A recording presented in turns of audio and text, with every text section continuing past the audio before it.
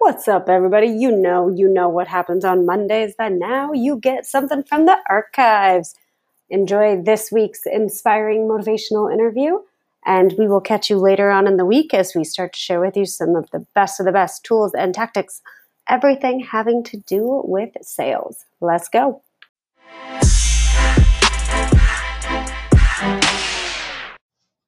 Hey, Sharks, welcome back to another fun, exciting episode. I am here with Paul, and Paul and I met, Paul, like how many years ago? About 2 years ago. 2 years ago. He actually brought me in to speak to his company on how to leverage adversity as an advantage, and we've hit it off ever since. So, Paul, welcome to the show. Tell everybody who you are and what you do. Thank you, Kaylin. Just first and foremost, you know how much of a fan we are of you, and I know your Sharks are as well. So my name is Paul Felitti. I'm president and CEO of NCM Associates, an organization based out of Kansas City, Missouri, where the city's still on a bit of a high from the Chiefs win. I apologize, any 49ers Sharks out there. And we are all about performance improvement. So at our core, we're a data company. We analyze financial statements of our clients and then overlay a series of professional services on top of that to help our clients improve their performance. Heck yes. And why do you do what you do? Well, I got into the business because of my passion for the automotive industry. And that started out originally on the manufacturer side. And then I, over time, really was drawn to the retail side of the business. And the retail side of the automotive industry is so much broader and deeper than most people imagine, down to the level of community impact that is truly outstanding. And I wanted to get closer to that type of ecosphere. And so 10 years ago, I transitioned to what we hope is the premier provider in that space for helping those retail automotive dealerships improve their profitability, sustainability, in a lot of cases, family legacies who have their literally their personnel from a family perspective, as well as their capital truly vested in these businesses. And that's what drew me. It's what drew me to the industry originally, and it's what's drawn me to the segment of the industry that we now serve. So we have a wide age range of people who listen in and support the brand. And I want to talk to those who haven't quite, they've got the dreams, they eventually want to grow in their career, maybe start a business of their own. That's who this episode's for. You throw out the title CEO, and about what size is the business? About what size is NCM? So we have currently 170 associates. We work with about 6,000 car dealers in North America. So we're quite lean personnel wise, but we like to aspire to have quite a broad footprint with the industry that we work with. And we have been 100% employee owned since 1988, which is something that we can touch upon as well. Yeah. So 170 associates, 6,000 dealerships. How'd you get to be a CEO? Like, what's that like? You know, for one, it's less strategic than one might think. I think you have to approach each and every day with the perspective that there's so much to learn. As cliche as that might sound, I tend to notice people who have that same perspective. You might want to call it servant leadership in another sense, where you just have an affection for wanting to go out and understand every aspect of the business, both from the associate's perspective, the client's perspective, the vendor's perspective. And over time, you end up building, hopefully, a skill set, if you will, that might be best suited for a C-suite position. So I didn't necessarily put on a whiteboard at some point, become a CEO. It was just through immersing myself in the business and, quite honestly, being willing to do what I needed to do from a career progression perspective to line me up for the next best opportunity. And so it happened. What was on your whiteboard?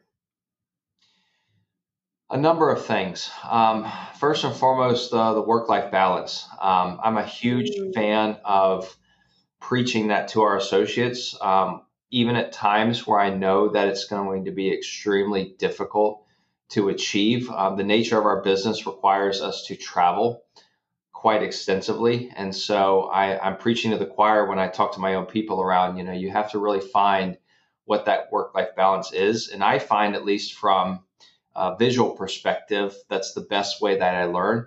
You start whiteboarding out really what that means, and maybe where you found an imbalance down to individual activities, and you're going to have a much more successful formula, something that's going to be imprinted in your head as to how you actually end up achieving that work-life balance. People talk about it a lot, if you will, but it's really difficult to execute on strategically and actually live to it unless you take the time to kind of map out what that's going to look like for you, really each and every month.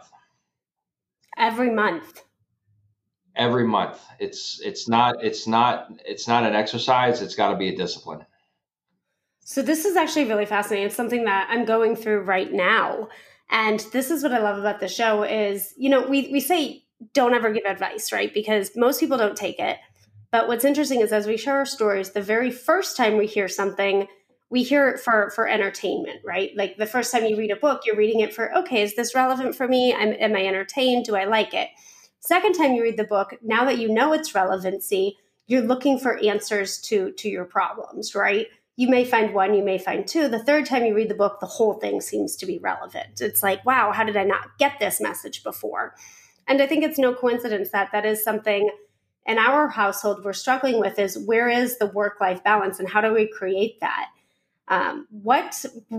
First of all, what is the definition of work-life balance for you? Well, obviously, I think that the easy answer to that is it depends on the individual. But I think you know it when you have it. And more importantly, you really know it when you don't. It's whether or not you choose to ignore it or do something about it. The mind and the body is a really great communicator internally at the end of the day. When you found that imbalance, you're there, if you will. It reminds me of a quote who I can't even attribute to the original source of even where I heard it from, but it came up recently, and it reminded me about how people often get confused around trying to find that work-life balance. And the quote is, "The problem is not the problem because it's not the problem." We tend to be so causal in our nature in terms of, well, I must be tired because I stayed up too late last night, versus why did I stay up too late last night? Because I've gotten a bad habit of watching that show that starts at, if you will. So I've tried to, myself at least, try to take a little bit more of a three-dimensional approach to what's on that whiteboard in terms of what's work and what's the balance on the personal side, to make sure that at the end of the day, I'm really looking at the problem itself and not just something that's masking itself as the problem. Does that make sense? Yeah, right. Say that quote one more time for me because I was trying to write it. The problem's not the problem because it's not the problem. That might be in a keynote soon. Just stealing your stuff. So it's interesting. So we have this, oh gosh, what do we call it? Well, we're calling it an executive briefing right now. And it's the 7 most dangerous trends eroding sales teams. And I just pulled up real quickly some of the statistics. And by the way, for all you listening sharks, like I did not know this is what the conversation would lead to. So this is just perfectly perfect as it goes. But listen to some of these quotes. Ready? Most sales professionals work beyond 40 hours per week, and a large majority consider their job challenging. 54% describe their lifestyle as stressful, and over a third reported their career negatively impacts their personal life, leading to burnout, which among salespeople goes as high as 27%, which is twice the rate as the entire workforce in general. You've got a pretty sales-heavy organization. Do you think that work-life balance is the antidote, if you will, to the burnout and the mental health statistics and impacting sales forces today? I think it's a large part of a broader potential solution. So just to take a step back, and you've seen this before, I think that in a way, a number of people measured their success by their level of burnout. And I don't mean that as a negative. I just mean that was their sense of fulfillment. When they sort of hit that burnout level, they felt the satisfaction of mission accomplished or giving it all they got, if you will. It's sort of like the same high that you get off of a workout at the end of the day. But I think what we've seen, and if I can throw out, I won't say millennial generation, but new generations, if you will, have given us a fabulous new perspective on what fulfillment means. And in a lot of cases, from a different manner. We've had to learn a lot from our own newer, younger associates and how they manage workloads, and maybe more importantly, how they most effectively manage workloads. You look at the newest generation associates that we have, they're the most well-educated associates that have come into this company in our history. They have tremendous knowledge from an academic perspective, as well as a very challenged real world perspective with what they've grown up encountering that most of us didn't. And we had to learn very quickly, how do you harness that energy? Because if you harness it correctly, you're going to have an amazing, fulfilled, productive associate that honestly, from the get-go, has a healthier and better work-life balance that so many of us had to, over time, figure out on how to balance out. So I know that we talked about earlier, whiteboarding those issues and kind of managing your way through it. In a lot of cases, we're learning from our newer, younger associates on exactly what we need to do to find the fulfillment and the balance that they so successfully have had thus far. So let's talk about that. So as a millennial, it's interesting because I'm friends with a ton of CEOs, entrepreneurs, and many do not love my generation. They think that we are lazy, we don't show up, we don't work hard, we don't execute on our visions, and we spend so much time off in the world looking for fulfillment and love and all of those feelings, and we forget how to be productive. Weigh in on that. Yeah, I think first and foremost, every generation has something to learn from the other. Second, there are more commonalities than there are differences. I think, though, that the differences have tended to skew towards certain ends of the spectrum that neither generation was prepared for, one after the other, if you will. So again, the focus that or at least the approach that we've taken, if you will, is to better understand what are the needs, what are the inspirational points, what are the motivational aspects that really resonate with every single generation, and how do you put together a career path or even a position in certain circumstances to make sure that you're capitalizing on those strengths. And if you do so, you do it effectively, if you will, you're going to see performance like you've never seen before. We are incredibly bullish on millennials and generations coming thereafter, just because of what we've seen once you can harness that energy properly. That's like, drop the mic right there. We could end on that. That's a beautiful point, and thank you. Let me change direction a little bit. When was a day when things weren't so glossy or optimistic for you? It can either be business or just you're going through some stuff at home. Yeah, so a couple things. When I came into the company, it was the lowest of lows in terms of the automotive industry, and from a stability perspective, you saw a lot of really wonderful clients who had all of their personal assets invested in these businesses, who through either an economic situation or even in our case, some of the manufacturers proactively going through wind down situations of some of their dealers in the network, if you will. That's a difficult environment to operate as a service provider within. We hope in the lowest of lows is actually when our clients will be the most proactive in reaching out to us. It's like when you have a personal crisis, who do you circle around you? You circle around your trusted advisors, whether that's family, friends, clergy, mentors, mentees, etc. And we aspire that that's the case when times get the toughest for our clients. But it really had a very traumatic psychological impact on our own culture, our own associates as well. At the same time, we try to pivot off of that low point and say, you know what, going forward, this is what we're preparing for each and every day. We're preparing for the next low point, if you will, so that we can be that provider with a client who in a time of need needs a trusted partner to sit side by side with them and literally potentially put a plan together to save their legacy, save the name of that dealership that's on the building, and hopefully, in a lot of cases, help out other dealers who are trying to grow during those tough times. So from a professional point of view, I don't want to call it a low point because it was one of the best learning opportunities that I've had in my career. But from an emotional challenged environment, it's the most difficult that I've been through. On the personal side, again, hate to come back to the work-life balance, but all of us who are road warriors, Kaylin, yourself included, you've had those checkpoints where you realized a sacrifice that you may be making that's worth it when it comes to the prioritization, the time away from those that you care the most about.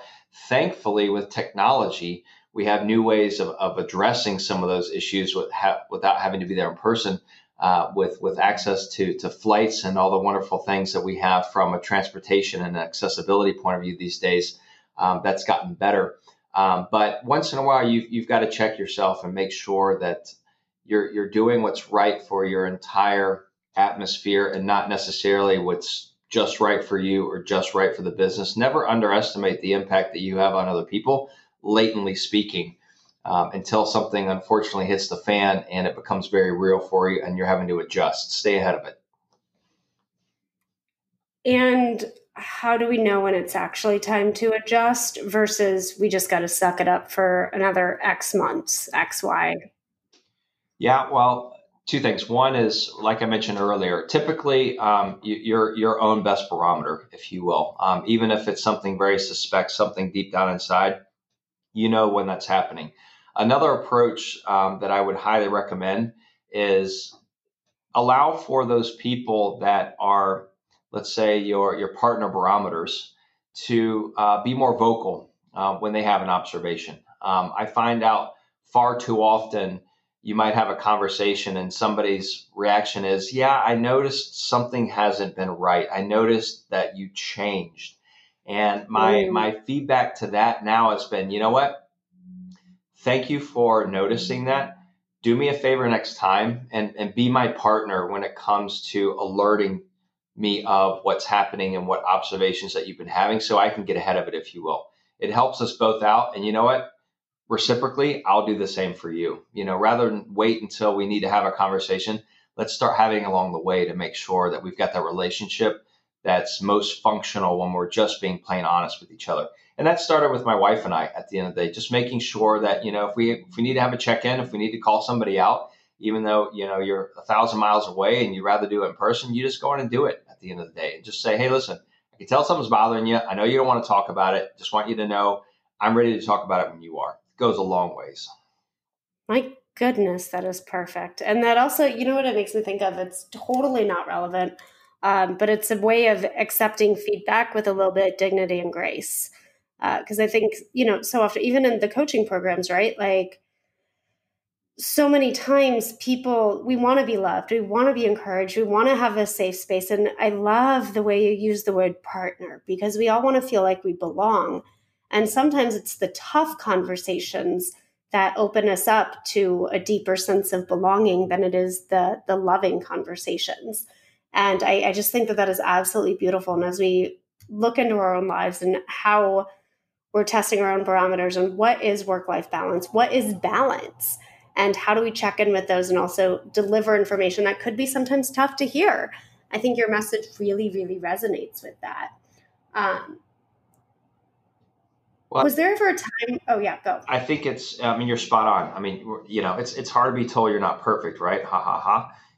But those who are willing to assist you in your journey, if I can say it as broad as that, are the ones that you're going to remember the most at the end of the day. It's like the coach that stopped yelling at you is the one you got to be concerned about. When your closest network of influencers stop giving you that feedback, and sometimes that's because you're not encouraging them to do so, that's when you got to get nervous. Our brand promise at NCM is helping each other succeed every day. You'll see that plastered throughout our building, our communications, etc. I really do my best to try to encourage our associates to bring that same philosophy into their personal lives, into their church, into their community, with just a simple thought process of how can I help someone be a little more successful today as their partner than they would be on their own. It goes a long ways. That is, drop the mic on that. That is absolutely beautiful. And it's interesting because it's so relevant with my personal life right now. And so I want to honor that, and I want to thank you for that, because we all need pushed as much as we need loved. And to know that it's coming at a place where, maybe we're not thinking of it as pushed or work-life balance, but we're thinking it as helping each other succeed every day. I did a talk a couple weeks ago, and it was really interesting because afterwards I had to sit with my back to the audience. By the way, very bizarre. And sit with my back to the audience, and that way I couldn't see the faces, but people could say what they liked. And then I was, you get ready for the negative parts, right? And it was, instead of saying like, well, what feedback can she have? It was, how can we help her improve? And it was really the first time I'd had a 360 immediately after a presentation conversation like that. And I mean, it's one thing, it's tough, right? Because you have to mask any emotions you feel or any defensiveness. And on the other hand, I've never been more grateful, because after I stepped away from that, I was like, wow, we're playing a different level and it's a different game now. And so I was so incredibly grateful for it. And yet feedback, always be concerned of the groups who don't give you anything to improve on. And I think that hit home. So thank you for that. Paul, as we kind of wrap up, give me 2 bullet points or 2 bits of information. If you are listening to the show and deep down that your barometer's off and something's not going right for you, and it stems around work-life balance, what do you tell those people who they're afraid to trust themselves and they don't know what to do? Like, what do I start with? How do I start?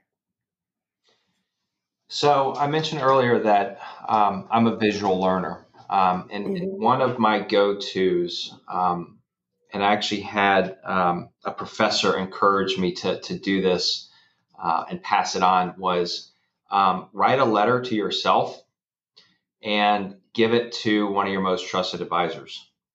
I don't want to be more specific than that, but allow for someone to enter into your world with your own words, but more importantly, words that you're willing to put on paper. So it's one thing to verbalize something. It's another thing to put it in written form. And it's even another thing to share that with somebody. It's a very, very intimate type of insight into your world. So first and foremost, I'd go pen to paper, and just write a letter to yourself and leave it as broad as that. Just say, hey, this is what I want to put down on paper, what I'm facing, what I'm concerned about, something I'm not addressing, something I did, I just got to get off my chest, whatever it might be.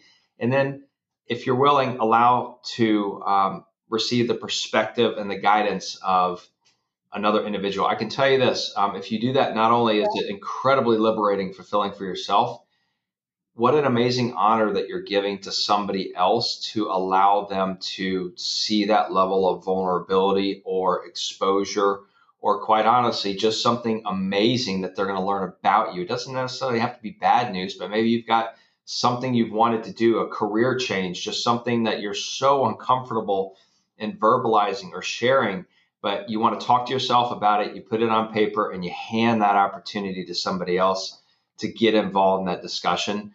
That person's never going to forget the fact that you let them into that side of your world. Wow. I can't even. So, that's absolute. Wow. Thank you. Thank you for that.